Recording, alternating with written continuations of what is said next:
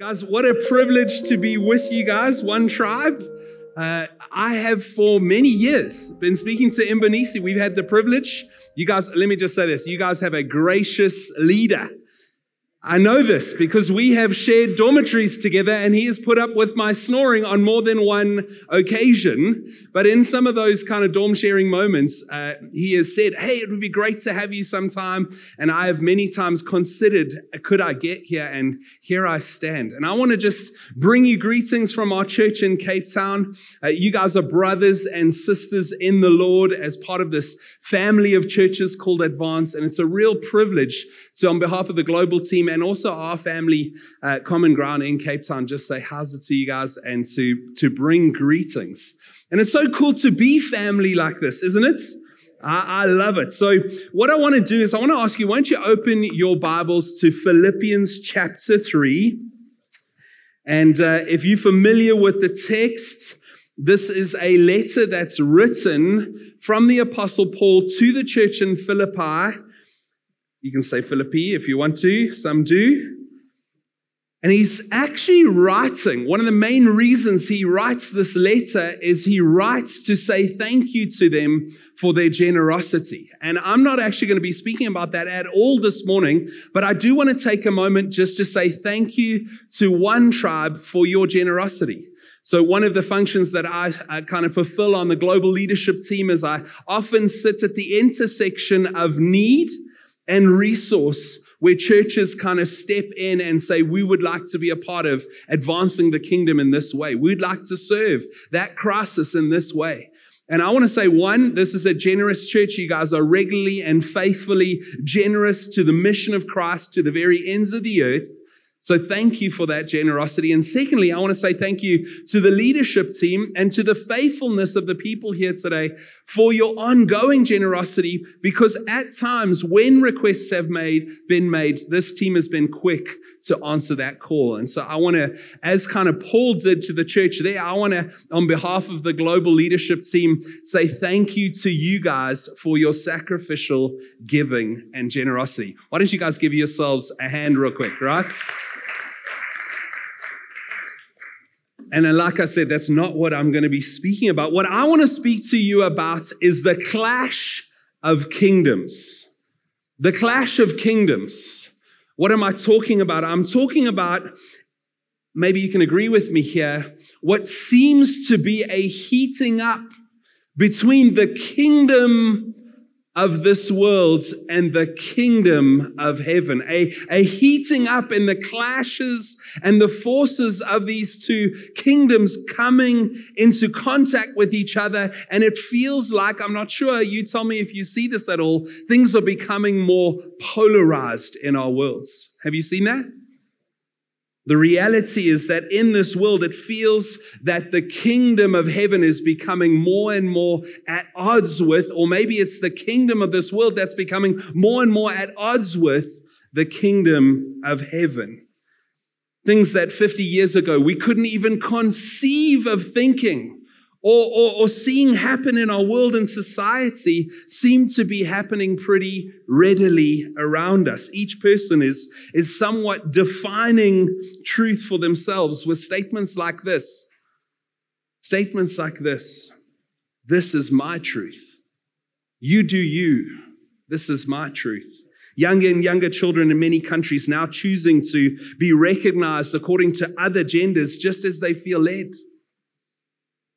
People now having to choose between 21 different gender identity descriptors. Gone are the days of 2 boxes for boys and girls, right? In our worlds today.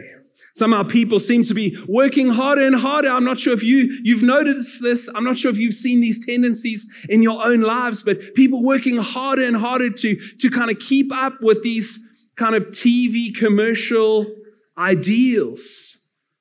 And yet, people seem less satisfied with their lives somehow.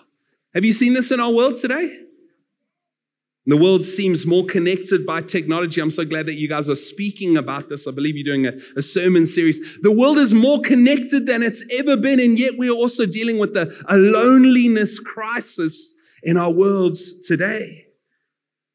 So glad you guys are speaking to the realities of these developing dynamics, because I believe it's clear the kingdom of this world and the kingdom of heaven are at odds with each other, and that tension seems to be growing. And that's what I want to speak to us about this morning. And I believe the Apostle Paul has some powerful things for us to freshly get to grips with. We can maybe be left wondering in our worlds, how is it that God would have us live today? Have you ever asked that question? I've got 3 kids. One's about to go into high school, and I'm freshly going, how do I prepare my child who confesses Christ to live in the reality of this world that we live in today? See, what can happen is we can give ourselves either to truth or to grace. Sometimes if we give ourselves to too much truth, what happens, we can be experienced as legalists, and we can be experienced as being so dogmatic and uncaring and unkind in our worlds. And yet, if we just give too much grace, what can happen is we can become sugar sweet and kind of liberal pluralists, just saying, whatever works for you, whatever works for you. And we find ourselves having nothing to offer the world. And I want to say, One Tribe Church, can we freshly recognize that the kingdom of heaven is a kingdom of truth and grace. And the intersection, the gospel of Jesus Christ, the intersection of the cross is finding the intersection of truth and grace and living out of that place into our world. See, God's called us both out of this world, but He's also sent us into this world. And that brings with it some complexity, doesn't it? It does. Sometimes we can just be inclined. I'm not sure if any of you have ever thought this thought. We can be inclined to just want to run away. Let's just go and farm, right? And we'll be just us, great little Christian holy huddle, and it'll be all amazing and nothing will ever go wrong. Not true. Not true. And yet God calls us into this world. He's called us out, but He's also sent us in. That's who we are as God's people. And as we come to the text, what I want us to realize is this clash of kingdoms that we feel so acutely in our day and age. I was speaking to my dad the other day, and he's in his late 60s, and he was saying, you guys feel it now, but I remember feeling the exact same things when you went to high school. The clash of kingdoms is nothing new. And as we look at this text, Paul is going to actually speak about the reality that this clash of kingdoms has been ongoing for thousands of years. Let's get to the text here. What we're going to do is we're going to look at from verse 12. Okay, from verse 12. He says this, and this is going to be the way I unpack it, is just verse by verse, and we're going to just draw some things out of this that I hope is going to equip us as the people of God to know what it means to live for this kingdom of heaven, to live out this kingdom that we have been welcomed into. And for those of you who might find yourselves in the room today and you're still deciding what you believe about all this Christianity and Jesus stuff, I believe there's an invitation for you, an invitation which has already been extended this morning, but the text again, I believe, extends an invitation to us, to those of you who would maybe still say, I have not crossed that line, but maybe today is that day. So it's the great apostle Paul, and this is what he says in verse 12. Not that I've already obtained all of this or have already arrived at my goal. Paul is kind of mid-thought here. You recognize that, right? You can see it's in the middle of a chapter, and I'm just picking up in the middle of this chapter. And he's been speaking about laying down his whole life. He's been speaking about laying down his whole life, and he's been speaking about laying down all his human credentials because he has gained Christ. And that's of greatest importance to him. And then he says, not that I've already obtained all this. In other words, I haven't fully got it. I haven't fully attained it all. In many ways, there's still room. He says, or have I already arrived at my goal? I want us to pause for a moment because this is the great apostle Paul. And he's speaking, and what is he saying? He's saying, I'm not there yet. I'm not there yet. How many of us have come across Christians who act like they're there? I'm there. I've got it all together. One Tribe Church, you do well to regularly tell each other, I'm not there yet. Why don't you turn to the person next to you and say, I'm not there yet. Maybe you feel more comfortable to say, you're not there yet, okay? We're not there yet. Paul is exercising a great humility in recognizing a deep truth. He is still a work in progress. My wife will tell you I'm still a work in progress, right? Don't have to go very far. Wives, why did I see hands raised there? No. We don't have to go very far to be convinced of this truth. Paul continues, he says, but I press on to take hold of that for which Christ has taken hold of me. I'm not there yet, but I press on. I press on. Don't you love that? He's pressing on. How many of you can say in your life today, you recognize that you have needed to do some pressing on? Is it just me? I press on in my work. Maybe that's where you're pressing on. I press on in my parenting. I press on in my ministry. I press on in my dependence upon God. I press on in these COVID realities where the communion isn't great, right? My daughter the other day in church went, do we have to take communion today? That's how much she loves those little wafer things in the top there, right? Paul's saying, I press on. See, God's taken hold of me, and I still need to take hold of the fullness of what that means to respond to that. That's what he's saying. But he says there's this posture, this kind of activity of pressing on. He is not saying, let me just say this. He is not saying, I press on to save myself. That would be a wrong understanding. No, he's saying Christ has already saved me, and therefore my right response is to press on into the fullness of that for which he has saved me. Christ has taken hold of me. Christ Jesus took hold of me is exactly how he says it. He continues, verse 13, brothers and sisters, again humble, I do not consider myself yet to have taken hold of it. And he's kind of saying fully. I haven't fully taken hold of it. But one thing I do, forgetting what is behind and straining towards that which is ahead, I press on towards the goal to win the prize for which God has called me heavenward in Christ Jesus. How many of us have heard these words before? I'm guessing most of us. How many of us have heard these words many times before? I'm guessing most of us. But I'm hoping that the Spirit of God will do a deep work in us to transform us as people who find ourselves in this kingdom of light and kingdom of heaven, that we would find ourselves taking on this posture that we see Paul having here today. Why do I say that? Can I just level with you? I have the privilege of getting around the world. I have the privilege of sitting in so many different contexts. And most probably the number one thing that breaks my heart in the Church of Christ is an inset apathy, which we all seem to be somehow comfortable with.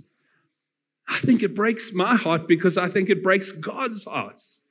Right? And Paul's not saying strive and whip yourself and be more legalistic. No, not at all.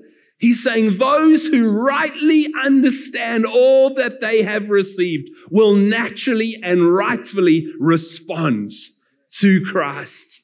And they will give the fullness of themselves to him and to his purpose. One Tribe Church, it's my hope to charge you this morning to give yourself to the fullness of him and his purpose with your one and only life. He continues. Actually, sorry, he doesn't continue. Let me just pause here on this posture. Two key things, if we look at this text, is a posture and a perspective. What is Paul's posture? I'm not sure how much cricket you guys play here. I know there's a bit of cricket, but not a lot. And all the people who live elsewhere in the world who don't know cricket. Do you understand the difference between being on the front foot and the back foot? So on the front foot pretty much means is you're being aggressive and ready. On the back foot means you're kind of being responsive and hoping you don't get hit in the head, right? You're going to kind of swing your bat at the last minute. And pretty much what Paul's saying is he's saying, I have a front-footed posture when it comes to the purposes of God. So that's his posture. He's saying, he's pressing on. There's this front-footed posture. And then what is his perspective? His perspective is this goalward, heavenward perspective. And we see that, I believe, the two come hand in hand. The perspective of being goalward and heavenward caused Paul to be on the front foot. And to say, I'm pressing in and I'm pressing on. And I want us to take that forward with us. And I want to remind us, where is Paul writing from? He's writing from prison in Rome. Prison in Rome, and yet what is his perspective? His perspective is of goalward and heavenward, and what is his posture? Pressing in, pressing on. He's on the front foot. How many of us have felt somewhat imprisoned by circumstances in our lives? I think we all have in different ways. How many of us have been jailed? Not nearly as many of us, right? It's like he's saying, in this time, in this moment, in this imprisonment, I believe the kingdom of this world would want me to settle. I believe that they would want me to submit and succumb and just accept the reality of my circumstances around me. But no, I am not of this kingdom. I'm of a heavenly kingdom. And so I give myself to pressing on. I have had a greater glimpse of a greater reality. And so I'm postured towards that greater reality, not this circumstantial reality. I want to drive this home by telling you a story. Do we have any Americans in the room? Quite a lot of Americans. Okay, you guys might appreciate this story. So your kids just claimed being Americans and mom's going, we're not American. Okay, interesting, right? Some work to do there, citizenship dynamics. We'll get there just now in the text. Maybe I can help you. Okay, so the reality is I grew up in the States. I grew up in Dallas, Texas until I was almost 10 years old. And I had a couple of friends, and what happened to my accent, she wants to know. I then went to a small town in the middle of the South African countryside and had all of that Texan accent knocked right out of me, right? That's what happened with my accent. But this is beside the point. Stop getting me off point here. Okay. So what happens is I'm 9 years old and I go to my friend. I can't remember if it was Brian or Jason. They were both my friends. The stories get muddled in my mind. I'm too old now. But I go to this friend's birthday party and he is Hispanic. And so what does he have at his birthday party? A piñata, right? Okay, and so what am I doing? I'm sitting at this little table, or standing at this table, and I've got in my one hand cake, and I've got in my other hand a purple fizzy juice. And I'm having the time of my life, right? I'm eating my cake, I'm eating drinking my purple juice. And then his dad, Jason O'Brien, whatever his name was, his dad says, we're going to hit the piñata now. And he explains the whole rules to us. And I'm not going to try a Mexican accent right now. But he pretty much says this is how the rules work. He is going to be blindfolded. He's going to be spun around. And then he's going to hit this paper mache thing until it breaks and all the sweets fall out. And he says, these are the only rules. What you catch or gather, you get to keep. The kids are all in a frenzy, right? They're literally palpitating. They are so excited, and everyone is shaking with excitement for these sweets that are about to hit the ground. And what do I, as a 9-year-old little boy, realize in that moment? This stuff is going to get in the way. And so without even concern, it wasn't even a great kind of debate about whether it was worth it or not. I run over to the table, put down my purple juice, put down my cake, and I come and stand ready. I'm on the front foot, right? I'm ready to receive. And Brian gets blindfolded and he turns around a few times and he swings and he misses. And he swings and he misses. And I can't remember how many times this happened, but the anticipation was almost too much. And the next thing, the most unexpected, crazy thing happens. Brian hits that pinata near the top. The whole thing breaks off at the stem and comes hurtling towards me. And what do?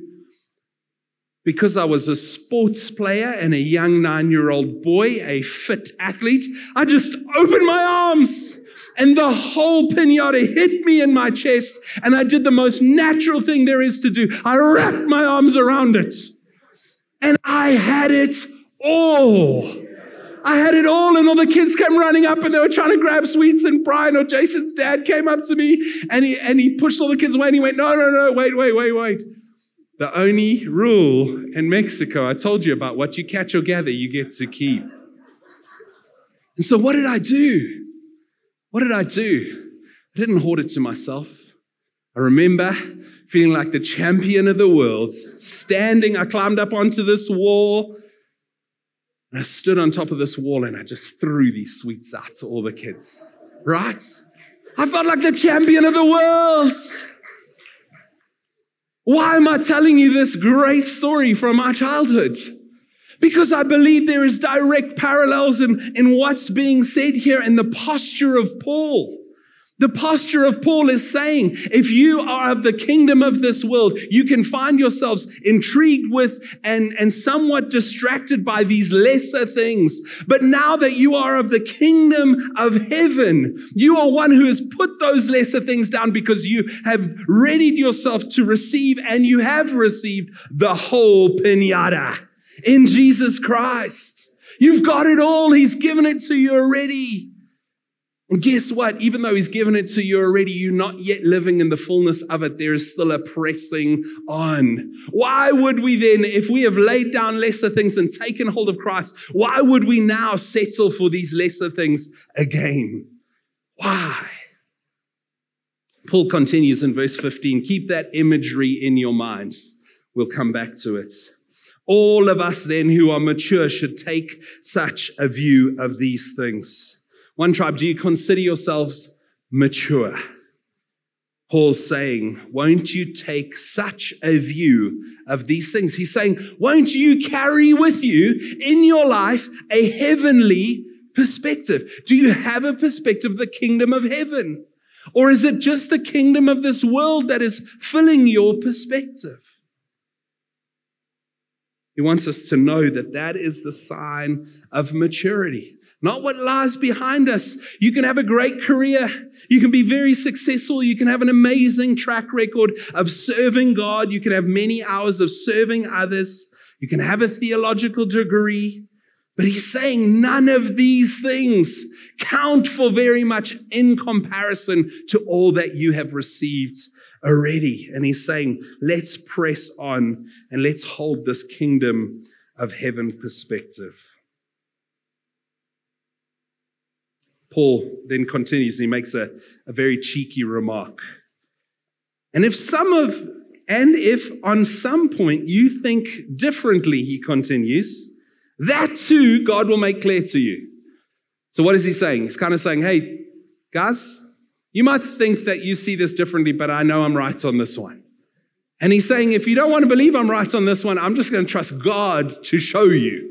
I'm going to trust God to show you that this is the ultimate agenda happening in our worlds. I'm going to trust God to show you that he is ultimately powerful and sovereign and good, and he is large and in charge. And how many of us know, if you've walked the Christian walk for any amount of time, you know God has his ways of making these things very clear to us. Very clear. Another quick story from my childhood.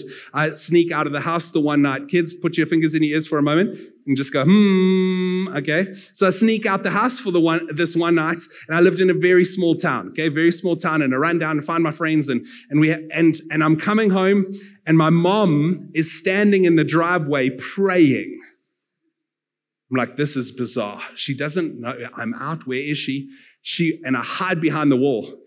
And as I'm hiding behind the wall, my mom just walks over, and I can just hear she's praying, and she's just praying, and she's just praying. And then she finds herself standing at the wall, and she goes, Ryan, what are you doing here? In that moment, there was no denying that there is a God in heaven, right?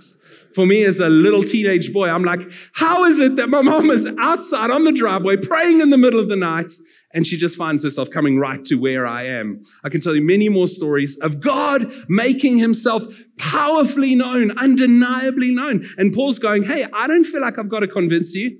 If you don't want to listen to me, God will do the convincing. God will do the convincing. Paul continues and he takes it from another angle. Verse 16. Only let us live up to what we have already attained. Paul's saying, guys, we've been given the whole pinata in Christ. He is our King. He has welcomed us into his kingdom. We are sons and daughters and heirs of the fullness of that. Let's hold fast to all that God has given us. Let's live up to all that means. That's what Paul's encouraging them in. In fact, he actually in chapter 1 started this train of thought. In verse 27, he says, only let your manner of life be worthy of the gospel of Christ.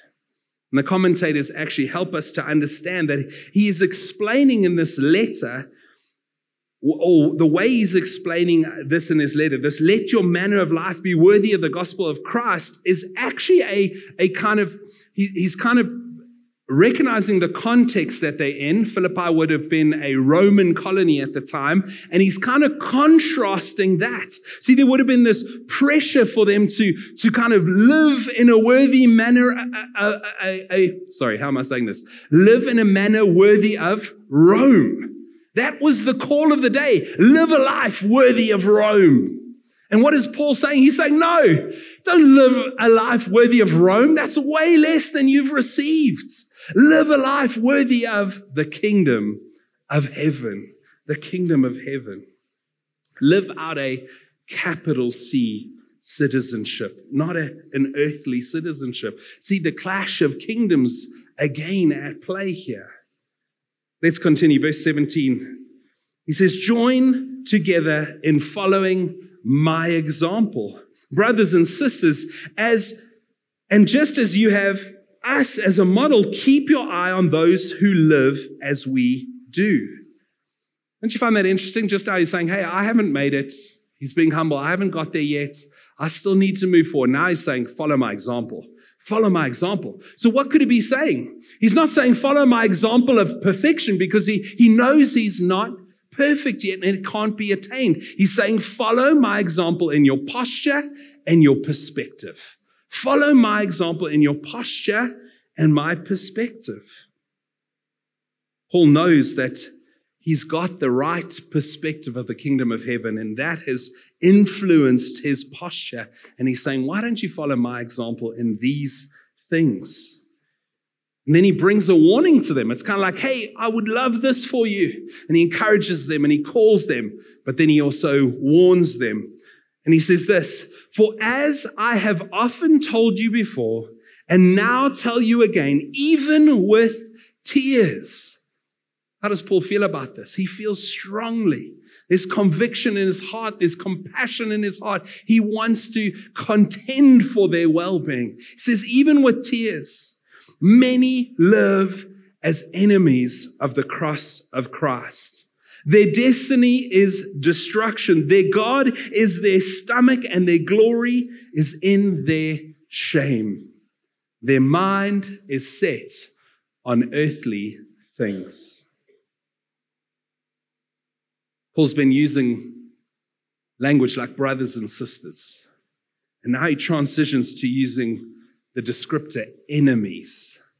That's a pretty substantial shift, right? And here's the crazy thing. We'd think he's talking about some other people out there.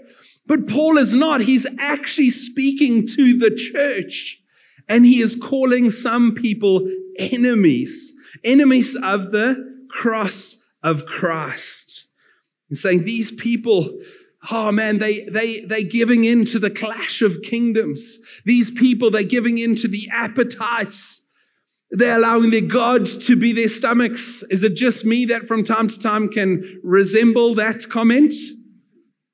I can, right? My God can be my stomach sometimes. And he's saying, you have given in. Your mind is set on earthly things. And he's really contending, and he's pleading with them. He's wanting to call them out of this. See, I think we can all think of Christians today, a few people who claim Christianity and then clearly don't live in the truth of that perspective in their lives. How many of us know in our own lives that we can find ourselves inclined to not put down the Coke and the purple fizzy juice? We can find ourselves living so enticed by these smaller things. And he says, actually, when you do that, when you give in to that, when you say, I'm a Christian, but you actually just live enticed to these smaller things, you're actually an enemy of the cross of Christ. You are, in a sense, saying, that doesn't count. This is what I want. You're finding yourself opposed to the gospel of what Christ has done for us. Lord, may that not be us, right? Paul's warning them. Let's not get sucked in. Let's not get consumed. And here comes the clincher from Paul for us today. Because this is where we see Paul gaining this ultimate motivation and understanding and perspective that allows him to say all of these things. He says this simply, but our citizenship is in heaven. Say that with me, but our citizenship is in heaven. We've been born again into this heavenly citizenship and reality. It is the most life-altering perspective. It changes the way we live to the point where I find myself wanting to contend. As Paul did with this audience, I want to contend with this audience. Saying, guys, if this penny hasn't dropped,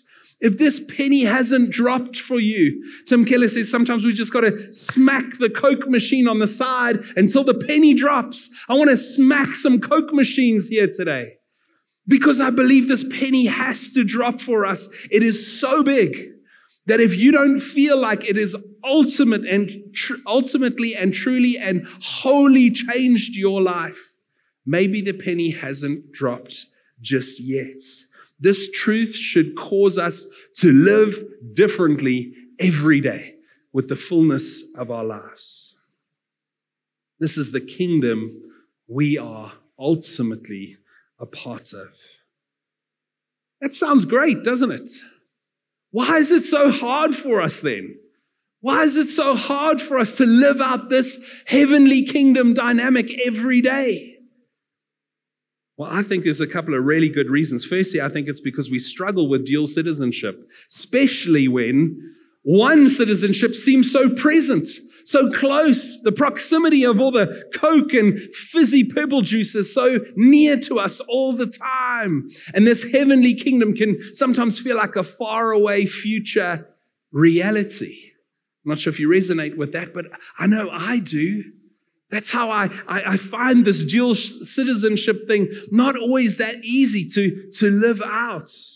Secondly, let me just quote John Ortberg here. He says this great quote. He says, the greatest danger for Christians isn't that we will renounce our faith, but rather that we will settle for a lesser tame, distracted version of following Jesus. Doesn't that, I'm not sure, it hits me right there, right? Where I will settle for a lesser version. Secondly, though, it's not only because we struggle with dual citizenship that it makes this hard to live out. Secondly, I think it's because not many of us are big on delayed gratification. How many of us are big on that? None of us, right? It's like we live in the microwave world, right? We want our food heated up and within 2 minutes. Forget about the oven in 20, 50 minutes, showing my lack of culinary skills here. The reality is we like instant gratification. Why wait for some future possible reality if I can have this right now? Third reason that this kingdom clash happens in our own lives and it's hard to hold on to this kingdom reality is sometimes I think we're a little distracted and busy doing some kingdom building of our own. I'm not sure if you've recognized this, but it happens. We establish our name, we establish our rule, we establish our reign, we establish our realm. We build our own kingdoms way too easy. I'm not sure if you follow any of the like Instagram kind of crazes of the world, but those who've got heaps of followers actually refer to their followers as their empire. Sounds like kingdom building to me, right? I've got 4 million followers. Look at my empire. We do some kingdom building of our own. And here's the last one, and I think it's actually the deepest. It's the one I would love you to reflect on as you go home today. I think one of the realities is it's hard to give ourselves to the heavenly kingdom because we have another kingdom script for our lives. This other kingdom script is not the Braveheart kind of Scottish rush in and swords and that kind of stuff, right? It's not that one. It's also not the British monarchy. Those guys are just poster fillers, right? They don't have any real power. The British people in the room look at me like touching me on my studio, right? Sorry, that is a very South African saying, and you have no context for it, but it means you're messing with me. Here's the kingdom I'm talking about. Here's the kingdom script that I believe many of us are living according to in our lives. It's a different kingdom. It's not a kingdom you expect it to be. It's the Disney kingdom script for your life. How does it work? I'm not sure if the Disney kingdom script has reached Nairobi, but I think it has. Here's how it works. It gets deep inside of us, right? And here's the danger of the Disney kingdom script for our lives. So often we will find ourselves thinking that we are Cinderella and not the stepsisters. We think it's all going to work out amazingly and perfectly for us. Secondly, what can happen according to the Disney script for our lives is we all believe that we will always find it kind of ending happily ever after.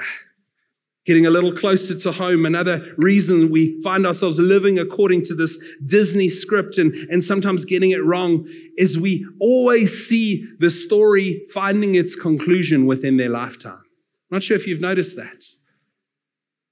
But as we give ourselves to the kingdom of heaven, we've got to realize that this is an eternal script, that we are just playing our one little part in time. One Tribe Church, you're doing fantastic. But you are just playing your one little part in time. And we've got to be faithful to that and not always think, hey, we're going to change the world right here in our lifetimes across the whole globe. No, we're going to play our part in a much bigger script because we're not the kind of center of the universe as the Disney script would have us believe.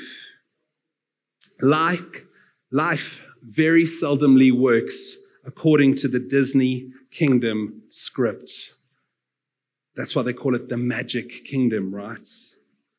We've been raised on this screenplay, and it makes it doubly hard for us to dethrone ourselves and give ourselves to the true king. It makes it hard for us to stop building our kingdoms and to start building his. It makes it hard for us to take on Paul's posture towards a heavenly goal. It makes it hard for us to see past all the distractions of our lives. But Paul doesn't leave us right there. After this warning to us, he says, and we eagerly await a Savior from there, the Lord Jesus Christ, who by the power that enables him to bring everything under his control will transform our lowly bodies so that they will be like his glorious body. Again, I think these are very famous words, and so there's a danger that we skim over them. But they are deep with kingdom clash truth. Deep with kingdom clash truth. See, I want to quickly take you to a grid. Can we put that little grid up there on the screen real quick? See, we've got the kingdom of heaven on the one side, right? And we've got the kingdom of this age. And Paul tells us some really important things about the kingdom of heaven. And I think we do well to counter that with the kingdom of our age. He says, in the kingdom of heaven, we eagerly await a savior, someone from the outside who has the power to come and rescue us. The kingdom of the age, the Gnostic notion is find the spark within. Look for strength inside yourself. Kingdom of heaven is Jesus Christ is Lord. The kingdom of this age is I am the Lord of my life. The kingdom of heaven says God is sovereign and in control. This is all found here in this verse. And the kingdom of this age says I have to make it happen for myself. Kingdom of heaven says God will transform me into his likeness if I'll allow him to. And the kingdom of this age says I must transform myself into my preferred likeness. And we can extrapolate that out into beauty and gender and preferences and a whole bunch of stuff. The kingdom of heaven has this posture. I conform to his will and to his ways as I wait on him currently and eternally. The kingdom of this age says, I perform my preferred life script. Well, what happens when it doesn't work out that way? I'm left hopeless and helpless if it doesn't go my way. Can you see the clash of the kingdoms? Can you see that the kingdom of heaven is here? And the earthly kingdoms would want to distract us and pull us away. And so what does he say? Some people would say that the kind of passage ends there, but I actually believe with the commentators that he actually goes into the first verse of the next chapter. He says, therefore, my brothers and sisters, you who I love and I long for, my joy and my crown, stand firm in the Lord in this way, dear friends. Right perspective, right posture, not giving in to these lesser things. Stand firm in the Lord in this way. Let's pray together. Heavenly Father, we want to ask that you today would just freshly open our eyes. Open our eyes that we, like Paul in the constraints of his prison cell, would be able to have right perspective of who you are, all that you've done, and the great joy that you call us into. God, I pray that not a single person would hear in anything I'm saying here today a striving in our personal strength or ability. But God, that every person here today would experience the invitation of the kingdom of heaven freshly today. That we have an opportunity to press on in taking hold of that for which you took hold of us. God, I pray that you would mark One Tribe Church with right perspective and a posture of being on the front foot, pressing on into the fullness of the things that you have for them as a community, as a church, as beloved brothers and sisters. May they walk in step with this gospel. May they live out the fullness of this and take their stand in the kingdom of heaven here in Nairobi, Lord. May they be able to pray as in Nairobi. May it be in Nairobi as it is in heaven. God, may they be able to pray that prayer freshly today. Align their hearts to the fullness of your heavenly kingdom and not succumb to these lesser kingdom calls on their lives.